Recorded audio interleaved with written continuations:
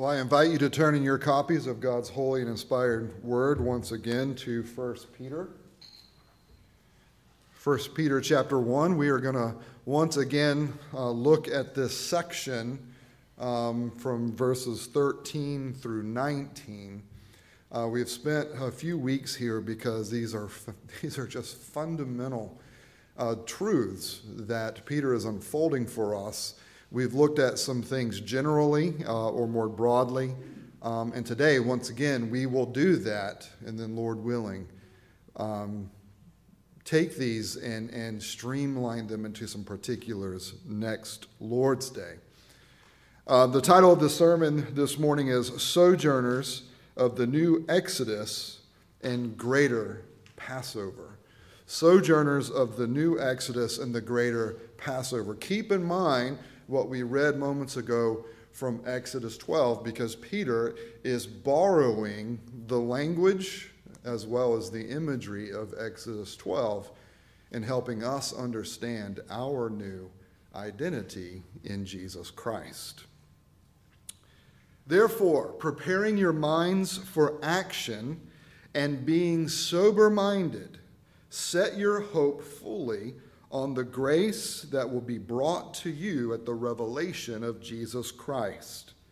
As obedient children, do not be conformed to the passions of your former ignorance, but as he who called you is holy, you also be holy in all your conduct, since it is written, you shall be holy, for I am holy. And if you call on him as Father who judges impartially, according to each one's deeds, conduct yourselves with fear throughout the time of your exile, knowing that you were ransomed from the futile ways inherited from your forefathers, not with perishable things such as silver or gold, but with the precious blood of Christ, like that of a lamb without blemish or spot. Let's pray.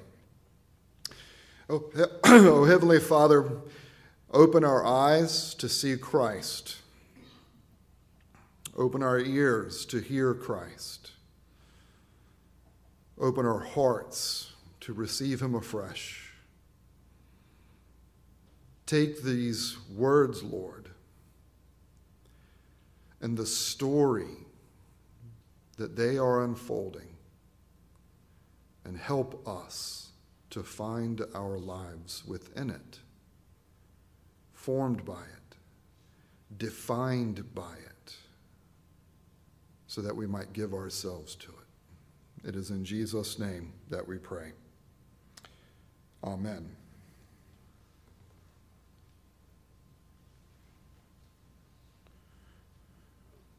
Sojourners of the new Exodus and the greater Passover. This is a word image, hopefully, that is more than just words on a page, more than just, oh, okay, I understand what they mean and the doctrines behind them, but hopefully this has created an image for you, a picture for you, because that is what Peter has been doing, and he will continue to do in this letter, as he is instructing us that we are the elect exiles who are on a journey.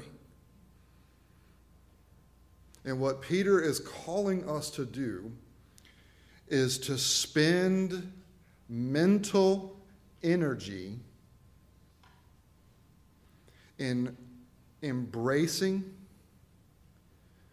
the new definition of how God defines us, and to let go of all of the old definitions that we have received passively, actively, and have shaped ourselves accordingly. He is calling us to let go of the way we have defined ourselves, the way that our communities have defined us, the way that our citizenship in America has defined us. He is calling us to let go of every one of those definitions and embrace his definition of us. I have chosen, as I said last week, to kind of set up camp here within this passage of Scripture because of what we find ourselves facing right now with the pandemic, and have been encouraging you not to waste the opportunity that God has put before us with this pandemic.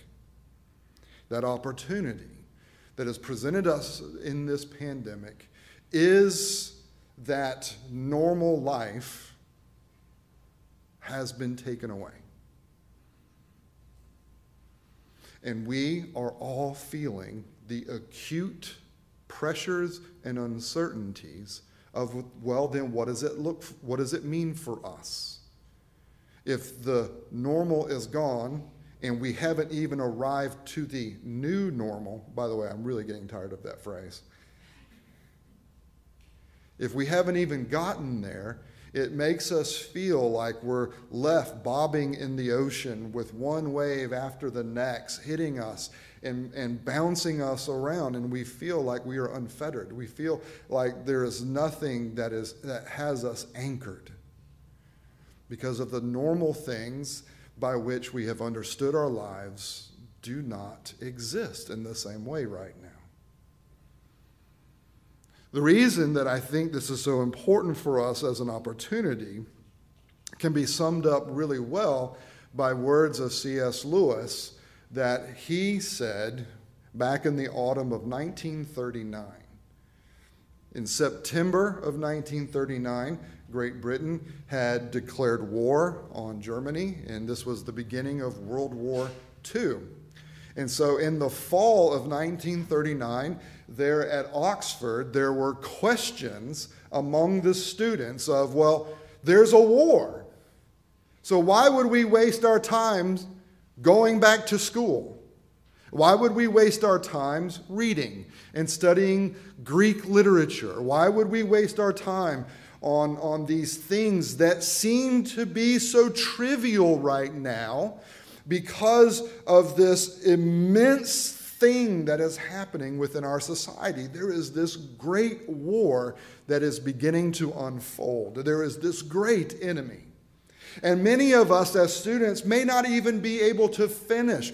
We may start, and in a year from now, or 2 years, or 3 years from now, we may be called into service. And I may go, into the war, and I may die there.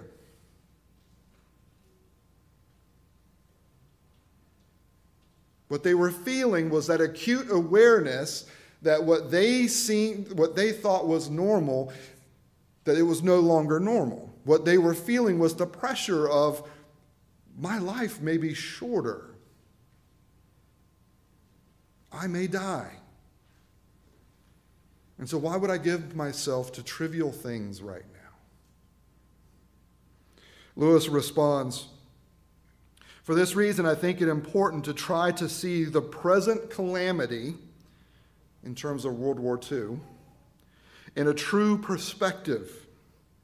The war creates no absolutely new situation. There is nothing new because of the war, he says. It simply aggravates the permanent human situation so that we can no longer ignore it. Human life has always been lived on the edge of a precipice. Human culture has always had to exist under the shadow of something infinitely more important than itself.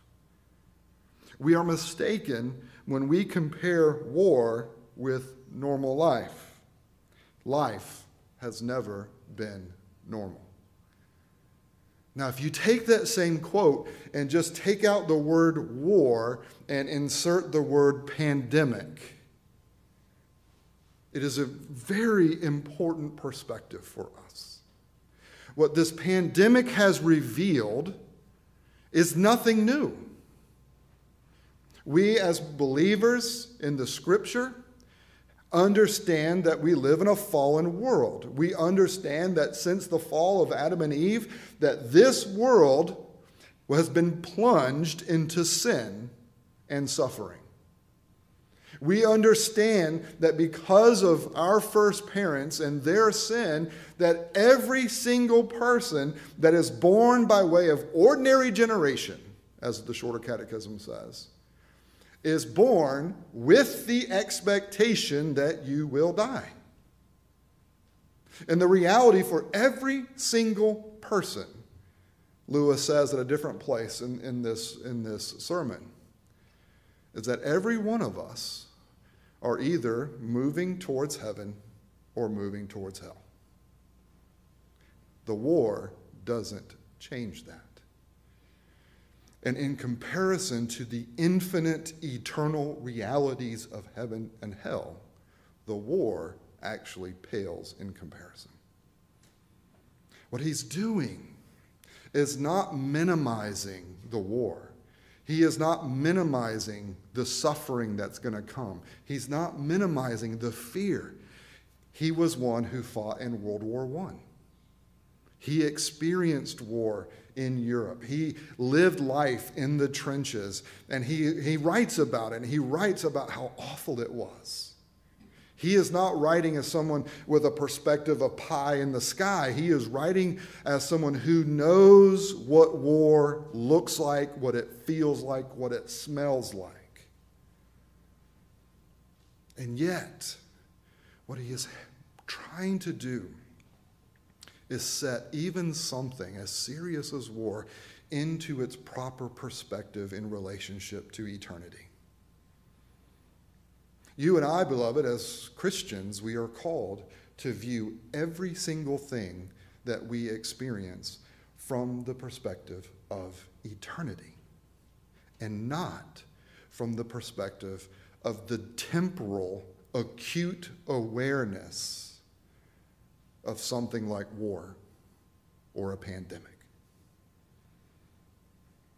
Peter is writing to Christians who find themselves living in a hostile world to their faith.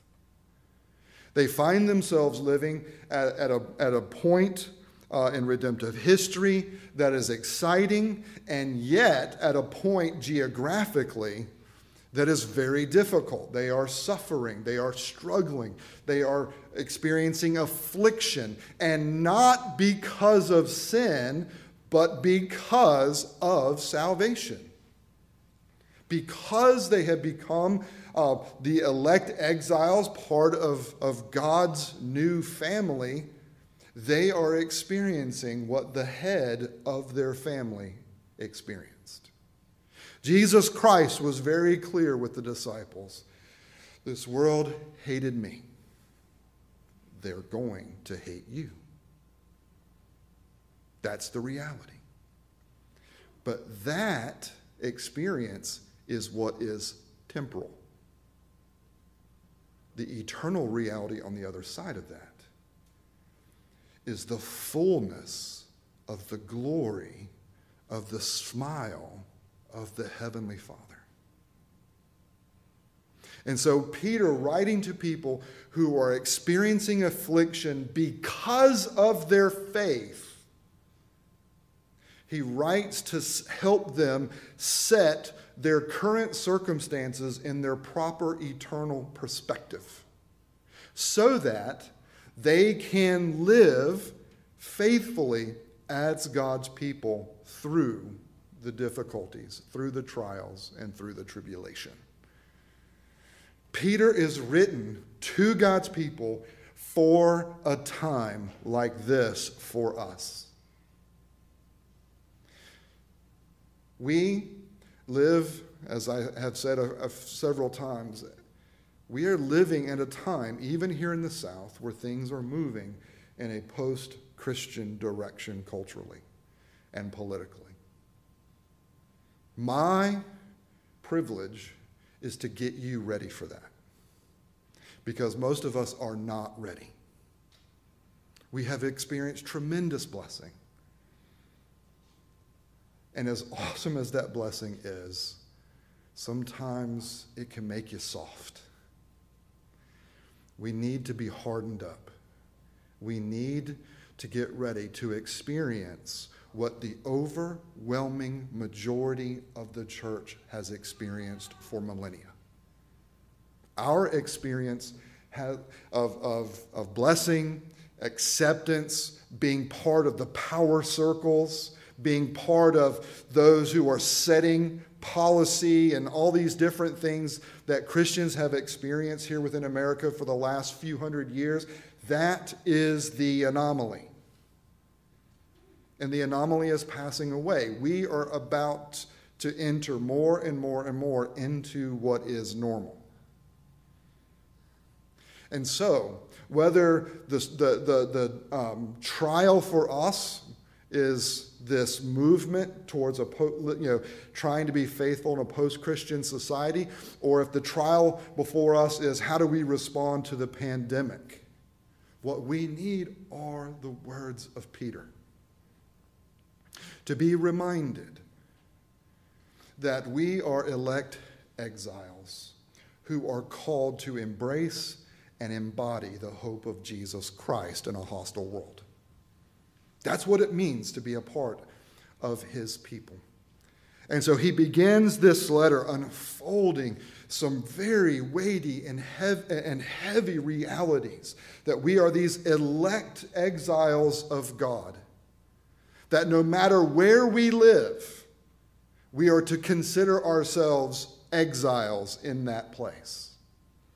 It's not just missionaries who go off into foreign countries and face the challenges of how do I be faithful as a Christian in this new environment, in this different culture. It's not only they who have to wrestle with these things. Peter is saying we have to wrestle with this because God's people, no matter where we reside, we are exiles.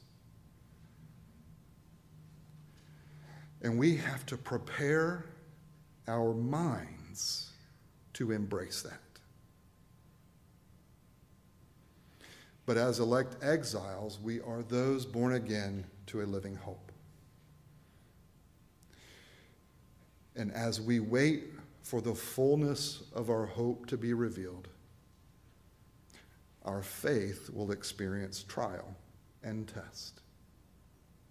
But this is a good thing, because what trial and test do is they purify. And what they also do is they help to get our minds and our hearts off the distractions of this world so that we can more purposefully and consciously set our hope on the grace that is to be revealed to us when Christ returns. Beloved, what we have to look forward to is what Jesus Christ is experiencing in fullness right now. When Jesus was nailed to the cross and when our sin was imputed to him, he died a sinner's death. Not because he sinned, but because our sins were put on him. And so when he was raised from the grave, that was his Father's open acknowledgement that you died for sins that aren't yours. Jesus' resurrection, beloved, as I said back on Easter, was his vindication from the Father. It was the Father raising him up and putting before all of history and all of the spiritual realms and saying, "This is my righteous Son, and I love him." Beloved, when Christ returns, what the hope that we have is that we will participate in the Father's open acknowledgement of his Son as we experience his open acknowledgement as his sons and daughters in Christ. But that future reality is already something present for us. It's just not present in its fullness. So what Peter does here is he lays out this amazing reality that Jesus Christ, when he was raised from the dead, he became the first of a new reconstituted humanity.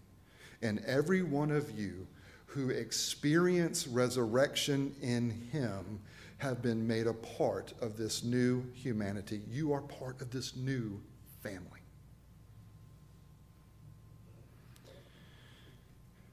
We have, as I said last week, an identity-driven faith. And generally, as we talked about last week, what this means is that the pattern for us as God's people is to embrace by faith what God, who God is, and what God has done for us, and what that means for who we now are in him. And only after that do we try to respond to those realities with faith and with devotion and with holiness. There is a pattern. In theology, we call it the indicative and the imperative. The indicative, here's who God is, here's what God has done, here's who you now are. The imperatives, therefore, be holy as I am holy. Therefore, have no other gods before me. Therefore, keep the Sabbath. Therefore, do not kill. Therefore, honor your father and mother. We can keep going. Therefore, do not see yourselves in light of the citizenship of your present socio-political situation. Understand your citizenship from the perspective of the heavenly places. Now, to help us embrace this new identity, Peter doesn't just hammer us with details. Instead, he sets for us a picture. And the picture begins in verse 13 when he says, "Gird up the loins of your minds for action." In the Greek, he is borrowing the language of the Greek that we read back in Exodus 12, when God has come to his people. The last plague is about to come on Egypt, and God is saying, I'm going to save you from this plague. I will save you from myself. And here's how you do it. You take the lamb, you shed the blood, you mark the doorposts, and you're going to eat it. And you're going to eat it with these herbs. You're going to eat it with unleavened bread. There's going to be this whole ceremony that you go through as a celebration and as an embracement of my grace in what I am going to do for you and passing over you. And this, beloved, is going to be the beginning of you leaving Egypt and traveling to the promised land that I promised to your forefathers. Okay? That's the picture in Exodus 12. In fact, today I would encourage you, read Exodus 12 through 15 and look at what is unfolding there as God from the Passover and uses that to lead his people in the beginning of their journey on the way out. Now, why is this important? Because he tells them, here's how you eat the meal. You tuck the edges of your robe into your belt, and you have your staff, and you eat it as one who is ready to depart. You eat it as one who is ready to travel. That language of taking the edges of the robe, pulling them up, and tucking them into the robe was a way for them to get themselves ready for action. It was a way for them to get ready to be able to do something so that they weren't tripping over their robes. What Peter tells us here in verse 13 is, I want you to do that with your minds. Because the Exodus that we are a part of in Christ is not a physical exodus like the people of Israel experienced in physically leaving Egypt. Our exodus, beloved, is a spiritual exodus where we leave behind the former realities of who we were prior to being in Christ and learn to embrace more and more and more who we are in Christ. It is leaving behind more and more that earthly citizenship to embrace a spiritual citizenship. And so he says, using that imagery, prepare your minds for this action and set your hope fully on the grace to be revealed. Because of the present possession of the future, even now, allow this to direct you to seeing yourself as a pilgrim, as a sojourner, and that your Christian life, from beginning to end, is marked by pilgrimage. Now, what does that mean? Well, one thing that means is that we are to live in such a way that we are avoiding the temptations and distractions of this life. And by that, I don't mean that you avoid sin. Obviously, you avoid sin, or at least you try. I try most of the time, right? Yes, you're called to avoid sin. But more importantly, what you're called to here is to avoid the temptation of wanting to make the wilderness your permanent residence. How many times, as we read the story of Israel, after they had left Egypt, how many times do we see some crying out to go back to Egypt?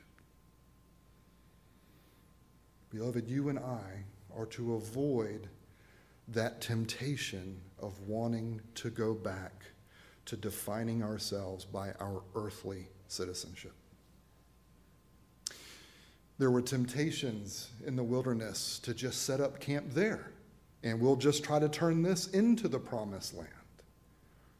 And beloved, you and I are called as the people of God who are sojourners of this new Exodus. We are called to avoid the temptation of wanting to set up camp within this world and try to turn this into the promises of God. Our earthly citizenship is not final, because our earthly citizenship, even here in the United States, is part of a kingdom that is passing away. The United States will not last forever. It is part of that system of the world that is fallen, that is broken, and will not make it through the fire. And so we want to avoid the temptation of defining ourselves by these earthly, temporal things. And one of the best ways for you to do that, beloved, is not by simply trying to embrace the correct doctrine, but to allow the narrative of Scripture to shape and form the way you embrace doctrine. Every day, wake up and remind yourself, I am a sojourner. And as you go through your day, as you are conscious of certain temptations, look, you're not going to be conscious of all your temptations, but as you are conscious to some of them, let me implore you, try a new technique. Don't just simply say, well, no, I shouldn't want that, or no, I don't want to do that, or no, stop that. When you become conscious of that temptation, say to yourself, but I am a pilgrim. I am a citizen of the heavenly places, and I am passing through this worldly situation on my way to the promised land as one who already possesses the realities of that promised land now. And then say, so don't do it. And then say, stop it. There's so many things you can say after that place.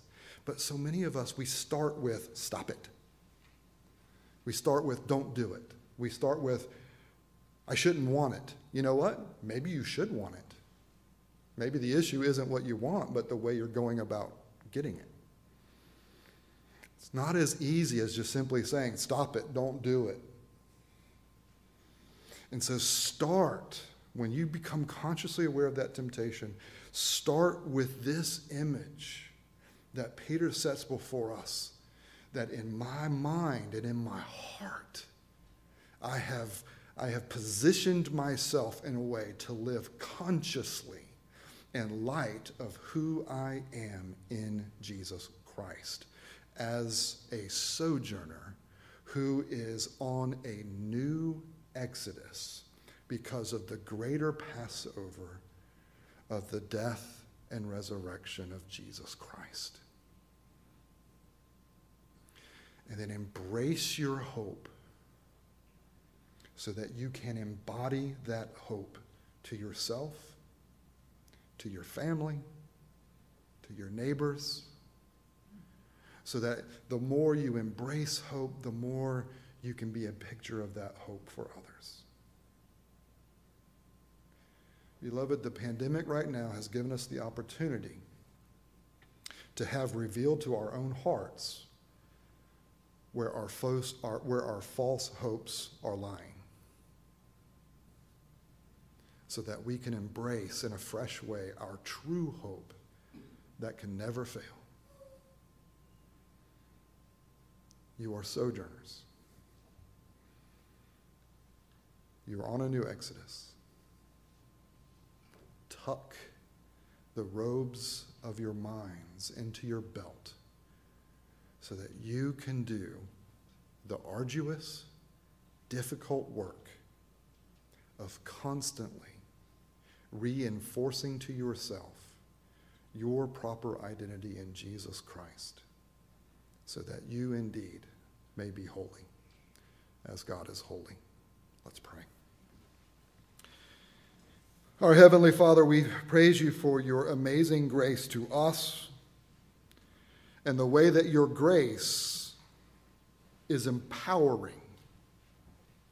We praise you for that grace, Lord, as it brings forgiveness, that grace that provides us Jesus Christ, that grace that imputes to us his righteousness. But that grace, Lord, that fuels us, that forms us and shapes us from the inside out and from the outside in. That superabounding grace that is so much greater than even our sin. And so we need from you, O God, we need from you these constant reminders, because we are forgetful.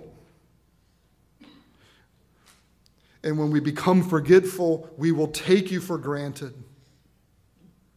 And rather than your blessings leading us into greater devotion, sometimes, Lord, your blessings lead us to become distracted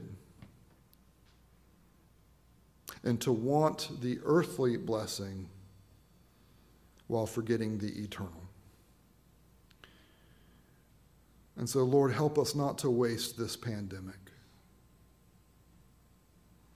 Help us to take it seriously, but not so that we are afraid, but so that we might have the distractions that we give ourselves to so often removed from our vision, that we may see more clearly our Lord Jesus Christ.